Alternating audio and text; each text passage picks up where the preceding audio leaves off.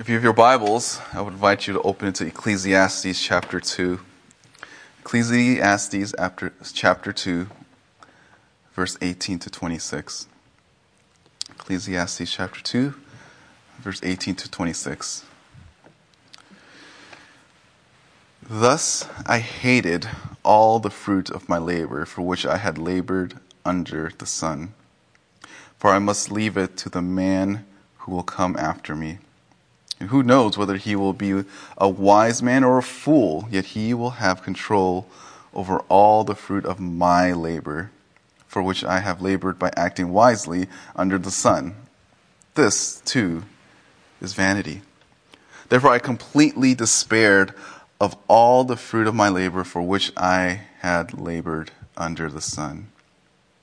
When there is a man who has labored with wisdom, knowledge, and skill, and he gives his legacy to one who has not labored with them, this too is vanity and a great evil. For what does a man get in all his labor and in his striving with which he labors under the sun? Because all his days his task is painful and grievous. Even at night his mind does not rest. This too is vanity. There's nothing better for a man than to eat and drink and tell himself that his labor is good. This also I have seen, that it is from the hand of God. For who can eat and who can have enjoyment without him? For to the person who is good in his sight, he has given wisdom and knowledge and joy, while to the sinner he has given the task of gathering and collecting, so that he may give to the one who is good in God's sight.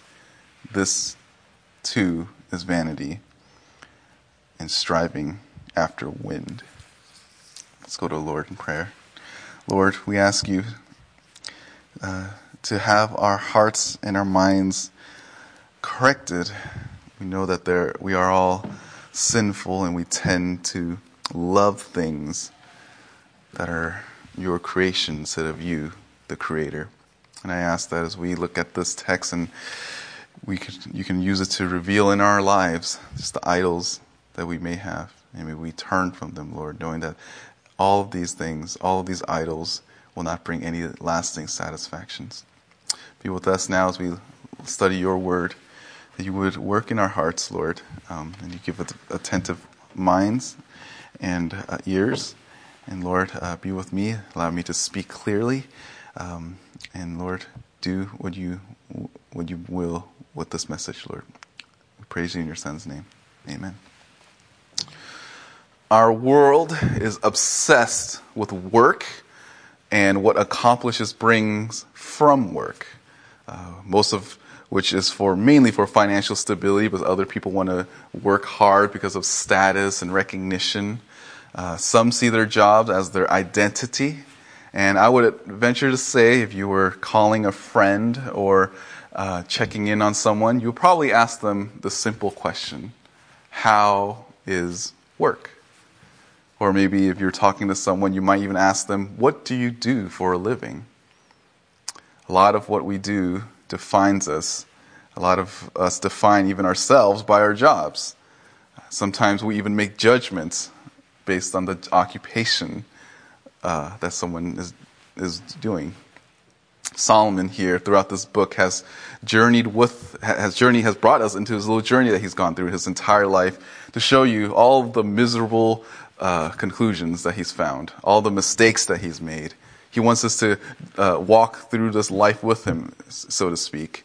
He walked down every road, and every single road ended up in a dead end. He went down Wisdom Street. We see this in chapter 1, verse 12 to 18, how he tried to acquire all of the wisdom that there is in the world, and in the end, without God, it was empty. He took the path down Pleasure Boulevard from chapter 2, verse 1 to 11, and it was a dead end. He thought, if I just indulge myself with all of the things of the world, with all the relationships that I have, with all the material things, then I will have meaning and satisfaction. In the end, he concludes that there is no profit under the sun. And last time that I preached here for the English service, Solomon walked down Pleasure Avenue. Sorry, he went down Philosophical Avenue. He went down this road thinking that if he just thinks through all the things that the world has to think about, all the things that the world views and debates and arguments and philosophy, that he will find the meaning of life. But in the end, that too is vanity and striving after wind. So for this morning, Solomon again is going to take us into another dead-end road. And under this, we will call it the work way. The work way. He's going to show us, just like everything else in the past, that all his other journeys end in a dead end. There is nothing at the end of the road.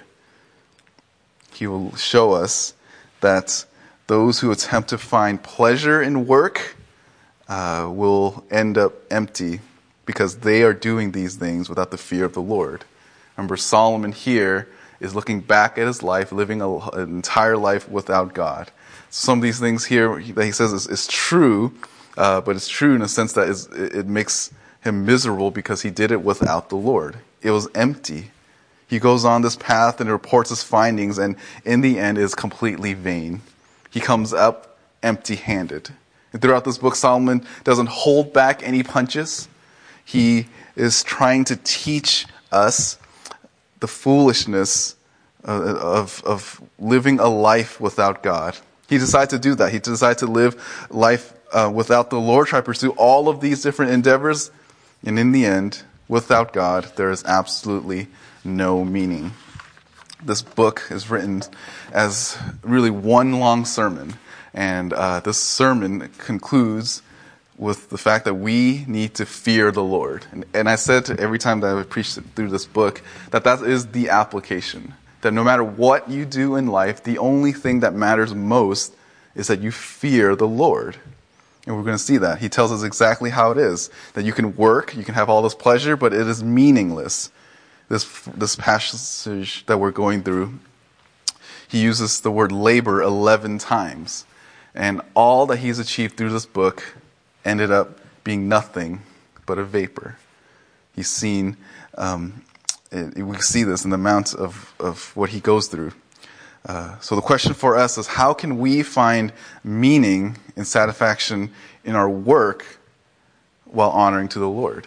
How can we honor the Lord with the work that he's given us? How can we delight in the work that he's given us? Remember, Ecclesiastes is a book about correcting an imbalance in our life. Some of us think that we have a lot of pleasure, a lot of material, a lot of things that will be satisfied. But no, the point here in the book of Ecclesiastes isn't to say that you can't have any of those things. But what you need to have most is the fear of the Lord, and everything else will line up after that. How can I have a right understanding of work so that it has meaning and it can be glorifying to the Lord? We need to have a clear understanding of the role of work in our lives if we want to glorify God with our work. The end result with our obedience to him is that we will find meaning and joy. Now, before I start, I would like to explain the theology of work. Work is good. God established work. He gave work to Adam and Eve to do. He commanded them to have dominion over the earth. But what makes it difficult is sin. We can do the thing that we want, our dream job, but it's still difficult because of sin. We are all commanded to work. And if you're a student, that is your job. Your job as a student is to study. You study so you could be trained in certain skill sets so that you can get to work. Don't downplay your own responsibilities. And some of you, I know that you are in the beginning of your career, some of you are in the middle, and others of you at the end. But no matter where you are, work is going to be hard, even for the job that you love to do. The Bible speaks very poorly against those who choose not to work. Proverbs chapter 14, verse 23, it reads, "In all labor there is profit, but mere talk leads only to poverty." Proverbs 19, verse 15, it reads, "Laziness casts into a deep sleep, and an idle man will suffer hunger." And this principle is picked up as well in the New Testament, 1 Thessalonians chapter 4, verse 11. It reads, "And to make it your ambition to lead a quiet life and attend to your own business and work with your hands, just as we commanded you, so that you will behave properly towards outsiders and not be in any need." Paul here tells us that when we work, we're not dependent on other people. We should work with our own hands. That is a command.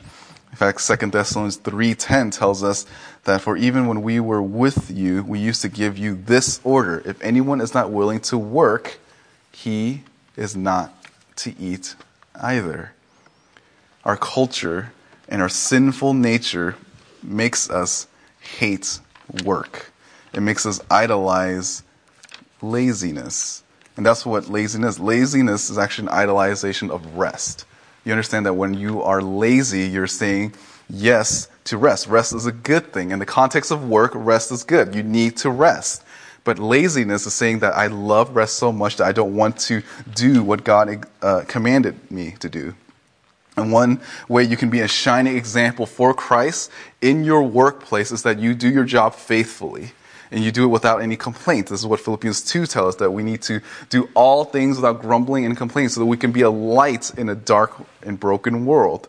And you want to do it with joy, knowing that our boss is not the one that pays us, but rather is the Lord. This is what Colossians 3:23 tells us, that we need to work only for the Lord, not just for man only. Now, am I saying that you have to find a job in order to be saved? No, that's not what I'm saying. I'm saying that if you truly are saved, then you will have a desire to work, because you will have a desire to use all your talents and all your gifts for the glory of God. You'll have a desire to live faithfully before Him.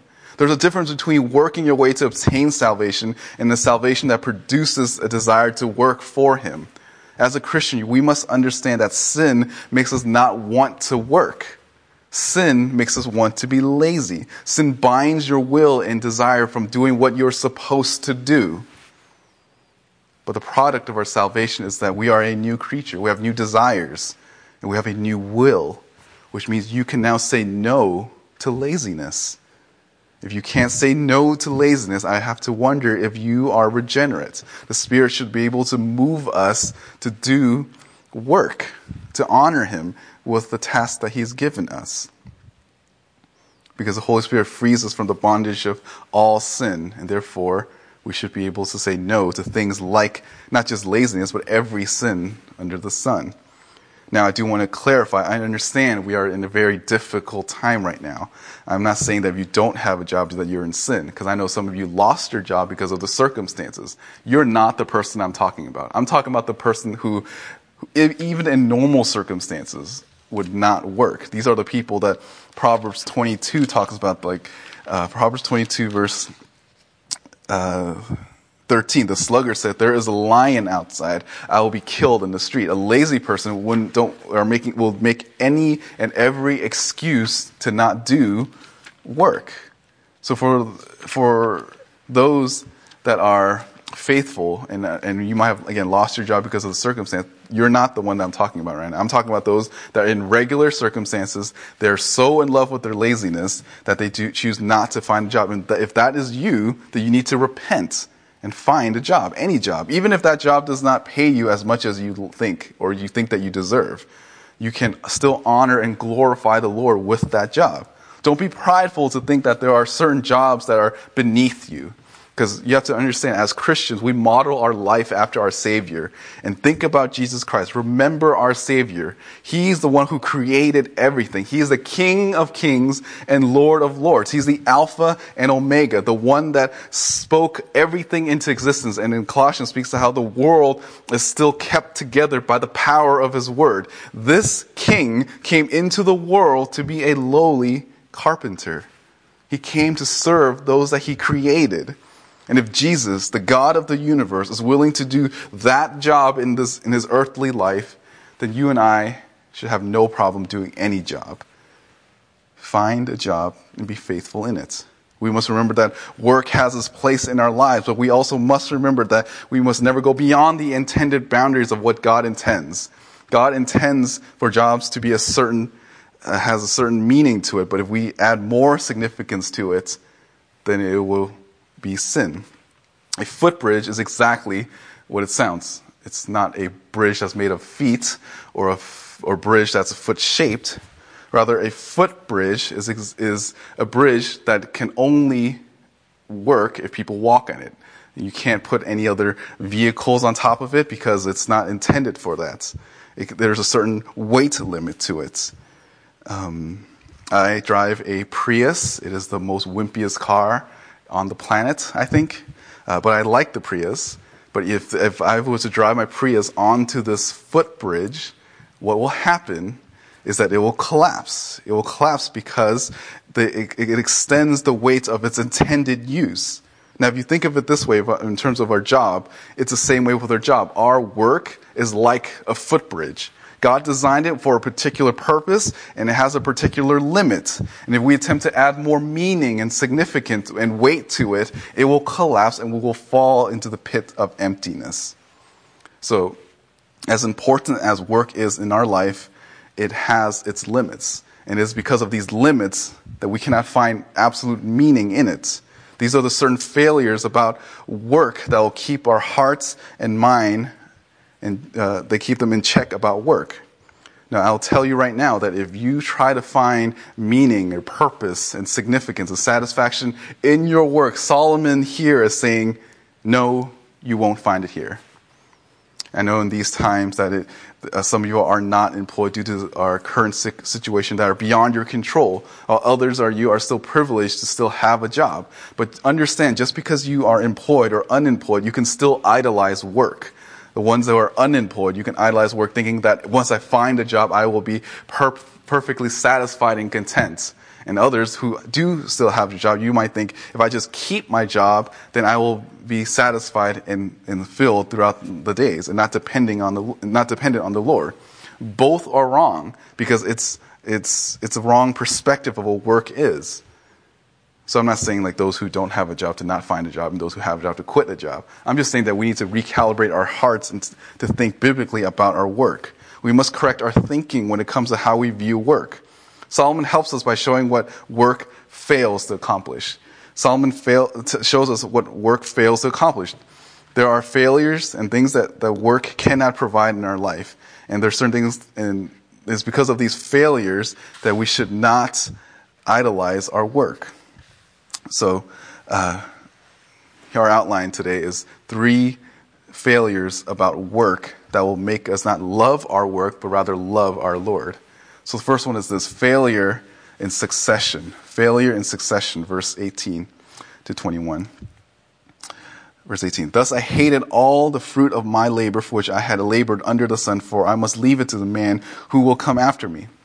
People try to find meaning in their work because they think that through their hard work that they could leave some sort of legacy or inheritance down to someone else. And yes, they might be able to do that, but by doing so, they realize something, that maybe the person I give it to might not be the best person to receive all that I have. The next generation, he has no certainty of what they will do with it. As a result, that he realizes that upon death, all that he gives to the next person may not be able to utilize it the way that he used it. He hated all that he has accomplished. And what is somewhat hilarious to me, in my mind, when Solomon's writing this, he's like this old, disheveled man with a long beard, and he's just tired of life. Because in 8 verses before, he talks about how much he is pleased with all of his work. And 8 verses later, he's like, no, I hated all my work. I am tired of my work. His labor may have given him some sort of temporal pleasure and peace, but it quickly faded. It faded in 8 verses. Nothing that he has gained from his work resulted in anything. He couldn't enjoy any of his fruit. He must give it to someone else. And whether the inheritance is gained by choice or taken away by some unforeseen circumstances, whoever that successor is may inherit all of it and all the results of his labor, but he may not know how to utilize it. if there's anything that is obtained through his work, it is giving to someone who may not fully appreciate the wealth or even know how to use it to begin with. He writes, I had labored and now I must leave, and there's no exception to this. He's absolutely certain that there is that the person next to him, most likely his son, the next person's bloodline will take all of his success, and he has no certainty that his son will do it well. He can't control how he would operate because this person may not understand, have the same mind or know how to make the same type of financial decisions, but yet the successor will have to take over everything that Solomon has. His empire is handed to someone who may not be able to keep up with all that he's able to do. Or maybe his successor might. Who knows? That dilemma is what drives Solomon crazy because he doesn't know. The point is that he's all worked up over the fact that after death, he'll have no control over all that he has. This recognition of his powerlessness frustrates Solomon, and it makes him infuriated. It angers him to the point where he angers to his bones, knowing that he will one day lose complete control over all his enterprises. Solomon's blood boiled as he contemplates the reality that he has no idea what the long-term outcome will be of all the things that he's done in this life. This should be a reminder for all of us Christians to not become overly obsessed with amassing wealth for yourself, or amassing things for yourself, because you cannot take it with you in the next life. Jesus said this in Luke chapter 12, verse 13 to 21, that this person would start building barns for himself, and he realized he has more stuff, so he builds bigger barns for it. And God says, you're a fool, because today I will take your life. And Job chapter 1, verse 20 tells us that naked you come into the world, and naked you'll leave the world. Verse 19, and who knows whether he will be a wise man or a fool, yet he will have control over all the fruit of my labor, for which I have labored by acting wisely under the sun. This too is vanity. As wise as Solomon was, he isn't able to figure out and has no certainty of his successor. This word fool isn't strictly someone who lacks sense, but rather is also someone that is defective morally.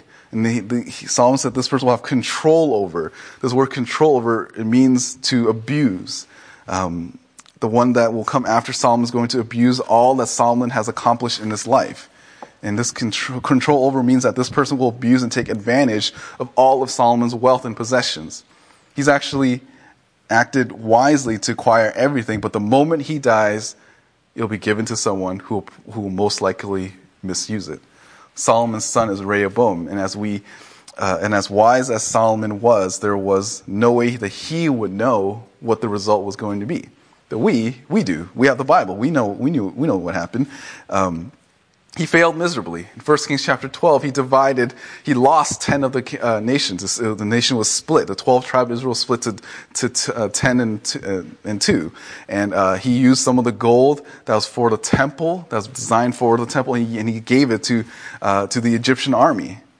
He used it to pay off the Egyptian army. Now, does that mean that it's wrong to have an inheritance, or to give inheritance? And I do want to speak to some of the elderly folk in our church, that this isn't to say, what Solomon's saying, even though he says he hates all that's going on, this isn't to say that you cannot give inheritance, because Proverbs chapter 20, verse 21 reads this, inheritance, Proverbs 13, 22, it reads, a good man leaves an inheritance to his children's children, and the wealth of the sinner is stored up for the righteous. And we'll talk more about that in a sec. But you also understand that, yes, giving your inheritance to your child is a good thing, but you also understand there is a potential danger in doing so as well, because later in Proverbs chapter 20, verse 21, it reads, an inheritance gained hurriedly at the beginning will not be blessed in the end. So you can give a whole bunch of inheritance to someone, your child, and they may squander it before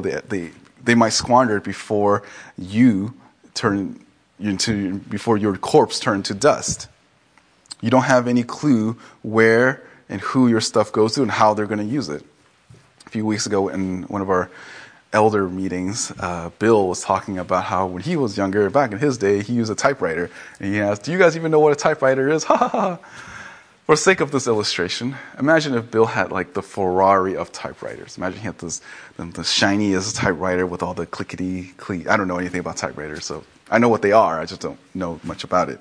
Now imagine when Bill goes to be with the Lord and his kids inherit the typewriter, and they're looking at it and they're like, oh, hey, Grandpa or Dad has this keyboard.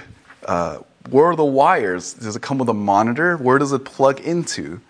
See, the kids may inherit the super nice keyboard, but they may not even know what it is, and they might not even know how to use it. And this is what Solomon is trying to get at. His kid might not know what this thing is, what the possession is, even know how to use the thing. Solomon, upon reflection, realizes that this is all vain. Going back to Ecclesiastes chapter 2, verse 20. Therefore I completely despaired of all the fruit of my labor for which I had labored under the sun. Solomon looks back and he realizes that this is depressing. All the stuff that I have, all the stuff that I've worked hard for will be given to someone, and he might mess this all up. And yet, this phrase here, completely despair, literally means to turn to despair. This is the only time in the entire Old Testament that this word is used with this type of tense. In English, this is as close as it can get, but the idea is that you just go from 180, it's just 180. It goes from like absolutely happy and joyful to miserable. And that's how Solomon feels. He realizes that he's completely despaired and depressed. This is one of those weird reversals in Scripture that what brought him great happiness is now bringing him great misery. Why is that? It's because he realizes how vain it is. Now understand, the Jewish mind, passing down your possessions and your land and everything is a great deal to the Jews. And whether it's their land or animals or whatever, these things matter to them. And it kind of matters to us too. We understand what that means. But Solomon thought that if he worked hard enough, that he can leave this legacy and his whole bloodline will be secured for all of time. He wanted the kingdom that he reigned over for all of these years continue to do so even after he's gone, so that other people can look back and say, this is the work of Solomon. But we know in history that it doesn't work out that way. The entire Israelites were exiled from the land. All of his work, even after 2 generations past Solomon, things were already going really bad. Verse 21, when there is a man who has labored with wisdom, knowledge, and skill, there he gives his legacy to one who has not labored with them. This, too, is vanity and a great evil. He thinks about what is about to happen to him and what has already happened to perhaps some of his contemporaries, other kings in the world. He sees how other kings, when they die, they have to give it to their kids and their kingdom falls apart. He realizes that's going to happen to me. That's going to happen to my legacy. That's going to happen to all the things that I possess. Solomon ends this verse by saying that there is some sort of injustice knowing that someone else will take all of his work, all of his possessions that he didn't work for. But no matter how unfair it seems to him, he has no choice.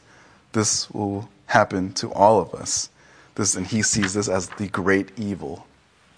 It has been said that we should always leave the world better than we found or that we've entered in from. And all that we do must give future generation a better place and leave it for them. And Solomon's saying, well, good luck with that, because it's not going to happen. There's no way that will happen. Solomon probably saw, again, all of these other things happening with other nations, and he concludes that he is no different, and we are no different. Solomon here is speaking of the absurdity of attempting to try to do anything in this life with any lasting significance. He gives a tangible example of his entire empire. A person can toil, labor, and exhaust himself tirelessly in order to obtain all that the money can buy in this life, but only to find that it will be forced from him and leave to someone who cannot keep and carry on his legacy, even though he acted wisely. And there is no certainty that you and I can do that for this world as well. We cannot leave this place better than it was when we found it. This hopeful notion that all of your work will have some sort of lasting impact on the world is motivated, if that is what is motivating you to work hard in this world, it is meaningless. And if so, you must understand that it is useless and vain. Your hope can't be in what you do. So why do people obsess over their work? Why do you obsess over your work? Sometimes people are obsessed over their work because they're trying to find meaning in the wrong places. In the case of leaving a boatload of things behind for the next generation, they think that leaving a legacy behind will make sure that the future generation will remember them. Solomon is saying that your legacy will not last. If you attempt to set your entire life so that your kids and your grandkids will be well off, there is no certainty that that will be the case. It is absolutely vain. Solomon and Scripture both affirms that. So then what is the solution? Well, don't work thinking that you can pass this on, and don't work thinking that the kids of tomorrow will be able to do well. Just work for the glory of God. Fear the Lord, because death will come and remove all of the things that you worked for in this life. Not only is failure to pass down all that you have from your work is absolutely useless, but there is also a failure to rest when you try to find meaning in your own work. Our second point, failure to rest, verse 22 to verse 23. For what does a man get in all his labor and in his striving with which he labors under the sun? Solomon probably thought, if I have all my money, if I have all my wealth, I can rest peacefully. I can go to sleep fine. And some of you might be thinking the same way, that if I have a certain amount of money in my bank account, a certain amount of savings in my 401k, then I will be good. You want to make enough money so that you don't have to worry about money. And you think that in your wealth, it will be some sort of ambient in your life. But it turns out that this desire is actually making you into insomniac. Solomon's obsession with work made him unable to rest.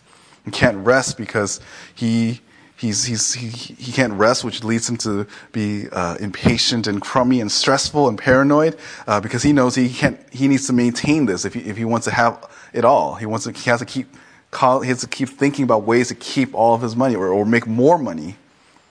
Solomon, even later in this book, says that there'll be wealthy people will have leechers after them.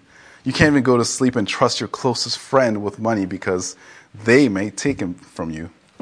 Someone, a wise older person, once said, if you found a good friend and a true friend if you could leave your wallet and your wife with them and leave them alone with them and come back with everything intact.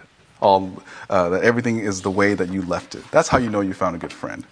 Solomon probably didn't have any friends. He had 1,000 wives, but it didn't mean much to him. They were all probably interchangeable in his own mind. He had all the wealth, but he was trying to control it, but he knew that there will be people that will try to take it from him. Verse 22, for what does a man get in all his labor, and in his striving with which he labors under the sun? Solomon asks what the end result is. It's nothing. There is no result for this. Solomon, by asking this question, is saying that a person can spend their life, their entire life, laboring and working, only to, in the end, lose it all. The point is not to focus on the wealth, but rather focus on the main thing and the end of life. We need to focus on the man, Jesus Christ, which is the main thing. And we understand that at some point, all the things in this life will come to an end. Think about if you were a student, or when you were a student in the past. You worked hard. Let's say you were in high school. You worked hard to get into a good college, and when you got into a good college, you stayed up and you worked hard so you could find a good job. And you finally get that job you want. You have to work even harder to keep it, and it's just this endless cycle. And some people think it's somehow virtuous to sleep little so they can work more. No, in reality, some people don't sleep because they can't sleep. They may want to sleep, but they can't because they are idolizing their work. They're enslaved to their own work. And on the other hand, perhaps some people stay up at night because they are so worried and paranoid that they are unable to provide for themselves. And in the U.S., technically, you are by default wealthy. Even the poorest person here in America is wealthier than most people in the world. If you have a place where where food comes from, your own food, or even spare clothes, or a place, some sort of shelter over you, you're considered worthy and relative to a lot of people in the world. Solomon here is saying that whether you're extremely wealthy or you're extremely poor just getting by, in the end, it will not matter because you will die. Notice the familiar phrase at the end, under the sun. You can imagine Solomon just just thinking about all this is just stressed out because he realized it's meaningless. Verse 23, because all his days his task is painful and grievous. Even at night, his mind does not rest. This too is vanity. There's a reality that Solomon is bringing to light that a person who works obsessively are both physically and mentally drained, but there is no rest because they spend their lives and they spend their time worrying about the same things over and over again, just trying to keep all that they have. And this is a double negative. It's painful and grievous. And there are those that work and know that they work, they just clock out and they stop. But there are some people who idolize their work and they worship their work and it takes control over them. And they are obsessed by it. They are actually enslaved to their own work 24/7. They can't find any rest because work demands them to not rest. Work idolatry or work idolizing makes a person restless, and at some point, Solomon concluded that is meaningless. This obsession with work is meaningless. He is frustrated with his work, not only because it won't give him any lasting rewards, but it can't even give him any temporal rest. He can't find any rest in the moment. That's how vain it is. Look at how you view your own job. Do you have control over, or does it have control over you? Do you have control over your job, or does your job have control over you? Do you view your work as a profession that God has given you to serve Him and support your family and the church, or do you see it as something more than that? Or do you view it as your identity? You work hard so you might maintain a certain lifestyle, so you can have a certain pedestal in society. You try to you slave over your work only to become a slave to your work. You understand that when you do that, you will not find any satisfaction, you will not find any rest, and at the end of your life, you will realize that you wasted some of your best years just pursuing your work. As you lay down at night, unable to sleep because of your enslavement, what you need to do is contemplate the reality that Solomon has right now, which is it is all vain, and you need to fear the Lord. You work so you can rest, but you can't rest because of your work. If you have a moment of clarity, you realize that all that you're doing in this life is absolutely vain. You work, and then you die. Obsession or enslavement to anything in this life will make it hard for you to rest because at the end of the day, you will wonder, what is the point of all of this?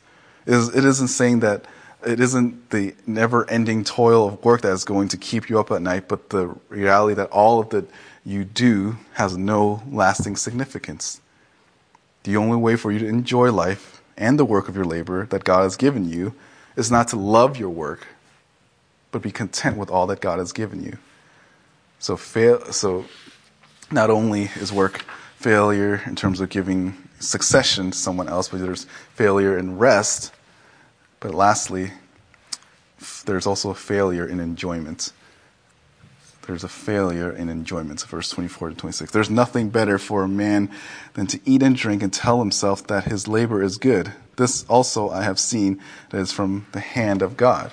This section marks the first end of this, the first of 6. There's 6 of these statements that sound like this, where it's like a little bookmark, a bookend, or chapter end. We see this in chapter 3, verse 12 to 15 earlier. And then here in 22, and then from chapter 5, verse 18 to 20, then chapter 8 and verse 15, then chapter 9, 7 to 10, and 11, and then at the end, chapter 11, verse 9, 10. All these are just summary statements that Solomon makes to sum up all that he said so far. And in here, he realizes what you need, if you want to enjoy life, is to fear the Lord. You can't have any meaning unless you fear the Lord. Each of these summary statements emphasizes an important aspect of life. And if you accept life as a gift from God and acknowledge it, then you'll have meaning. You'll find satisfaction. Verse 24, there is nothing better for a man than to eat and drink and tell himself that his labor is good. This also I have seen that is from the hand of God. In a lot of ways, Solomon is saying to enjoy the simple things in life. enjoy life. He begins by saying that there is nothing better. A person can enjoy life by simply enjoying the labors of all that he has worked. If you have a job, you work, you have food, enjoy the food. If you buy something, enjoy it. Know that it's a fleeting pleasure, but you can still enjoy it. A person can enjoy the simple things in life of all that they've labored because they know that they're all from the Lord. But a person who's just obsessed with his work, you won't find any enjoyment. If a person can find fulfillment, joy, and meaning in their work, they need to enjoy life as the opportunity it presents itself. In God's grace, we get to enjoy aspects of this life in a fallen world. There's this phrase, carpe diem, which means seize the day. This is what Solomon is advertising and advocating, that we should seize the day, enjoy life, enjoy life because it's fleeting. Enjoy the things that you have in this world. You need to cherish and be thankful to the Lord because these are all part of God's good gift to us, to his creatures. Living in a fallen world means that you won't find meaning in them, but that doesn't mean you can't enjoy it. And in a lot of ways, Solomon is just saying, don't take life so seriously. Don't be so obsessed with your work that you can't enjoy the things that are in front of you. Enjoy your life. These moments of joy that comes into our lives, Solomon argues, is actually from the Lord. This is why he ends this verse by saying, by using this phrase, the hand of God. The little blessings of life is something that we need to take full advantage of because life is hard. Life in general is a very hard place to live, but you can still enjoy those little moments that God has given us. Often people work hard to find pleasure in the finer things in life, when in reality, sometimes the greater joys are in the simple things in life. Solomon challenged you to find happiness, temporal happiness, in what you have instead of what you don't have. This is really a call for us to be content. It's a challenge for us to be content with all that God has given us. Solomon's saying that you can enjoy what you have. You need to learn to delight and be content in what God has given you through the work that he has also given you. The way for us to truly enjoy life and enjoy the work that God has given us is to work for his glory. We work for him. We work knowing that our boss is the Lord, as I said in Colossians 3, verse 22. It's easy for us to be caught up in our career goals or our deadlines or our paychecks, and we sometimes forget that we are working for the Lord. And we need to ask ourselves, is my job, is my attitude at work, is it pleasing to him? Instead of, is this going to help me advance in my career, or this is going to help me get a bigger bonus? No, our main emphasis should always be, is what I'm doing honoring to the Lord? All work, no matter how mundane or difficult, the work is, we're ultimately working for him. And it's because of that, that's where we find meaning. As Christians, we must understand that working for Christ and for his kingdom, this is our job. And as we toil under the sun, we must be toiling for the sun. So let me rephrase that. As we toil under the sun, S-U-N, we must be toiling for the sun, capital S-O-N. Verse 25. For who can eat and who can have enjoyment without him? God is a source of not only food, but he's also the only one that can give enjoyment in life. And both are from the Lord. If you are someone that has food, but no God, you may have a little temporal pleasure, but you won't find lasting enjoyment. And later you realize, oh, that was a waste. All the people that put food on Instagram, they realize that after they take a picture, that's it. And after they eat it, that's it. But as Christians, we can delight in it longer. We realize, oh, this is the Lord made all of these little intricacies of food, and look at all the colors and the flavors, and we can taste all of these things. We can do all things for his glory. This is what 1 Corinthians 10:13 tells us. Whether we eat or drink or whatever we do it for the glory of God. It is more than just the food itself, but it has more even eternal significance because it shows us how great our God is. He created our taste buds to enjoy food. He created the food and the elements in it so that we can enjoy it. The basic enjoyment of reality only makes sense if we know that God is the one that created all of this. Now, isn't it interesting that prosperity and comfort often shows us how little we depend on God? I'd venture to say that in this COVID situation, that most of you are probably really thankful for the food that's given to you. Like, you take that sinner's prayer seriously now when it says, give us our daily bread, you really do pray for your daily bread, and you are thankful for that bread. Trials often shows that even the work that we work so hard at obtaining and maintaining can be gone in a moment. It is during these hard times that we must have some self-reflection. We must look beyond our own ability to provide for ourselves, but remember that God is providentially providing for us. And it's because of that we can thank the Lord in all the meals that He's given us. He knows what we need, and He allows us to have enough so that we can continue to depend on Him. Verse 26, for to a person who is good in his sight, He has given wisdom and knowledge and joy, while to the sinner He has given the task of gathering and collecting so that he may give to the one who is good in God's sight. This too is vanity and striving after wind.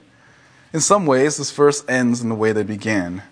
Solomon is saying that someone else is going to benefit from his work, or another person is going to benefit from another person's work. The difference is that between this, is that those who are right and those who are wrong. He's making this distinction here between those that are blessed by God because they fear the Lord, and those that are going to lose everything because they hate the Lord. He makes this distinction here. Those that are right in God's eye will receive wisdom, knowledge, and joy. Solomon received this back in 1 Kings. He was blessed with all of these different things. He received all of them, but he squandered it by walking away from the Lord and in sin. Those who belong to God will find peace and pleasure. If you live for God's pleasure, you will be greatly blessed, and He will be blessed with all spiritual blessings that only true believers that love Him will understand. On the flip side, those that are sinners, those who have not a right relationship with the Lord, their reward will be a loss. Sinners who fail to acknowledge God in all that they do will only lead them to total frustration because of the vanity of life. The sinner's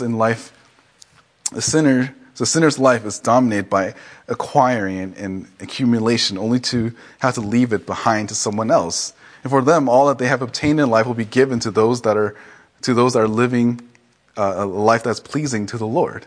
This verse sounds so strange because it indicates that the believers will receive all the good from the wicked. And I read earlier Proverbs 13:22, where those are wicked people, their gifts and all of the things that they've worked for will be given to the righteous person. Now, does this actually happen? If the wicked people die, are all the Christians in the world all of a sudden will be blessed? Well, it doesn't always happen. I don't think it always happens. At least I can think of certain scenarios in Scripture where that happens, but it doesn't always happen all the time. Sometimes the labor of the wicked will somehow be a blessing to those that love God, and sometimes it doesn't. We don't know how it looks, but it's just the point I think Solomon's trying to make is that it is infuriating. The point in this whole part is that you have no control over where it goes. Maybe the wicked person doesn't want their wealth to go to the ones that fear the Lord, but it ends up going to. They have no control over what they will do after they die. This book, it reveals that things that they have is vain. The greater point is that both the rich and the poor, and those who love and hate the Lord, all the labor is in vain, because death will be the end of it. The moment a person begins to the moment a person begins to worship their work is the moment that the work will destroy and drain their life. And this is a call for us to check our affections, because there are certain aspects of work that's going to fail us. We can't give it to someone successfully. We won't be able to sleep. We won't be able to enjoy it. These are areas in our life these are aspects of work that's going to make us not want to cherish work the way that we might want to.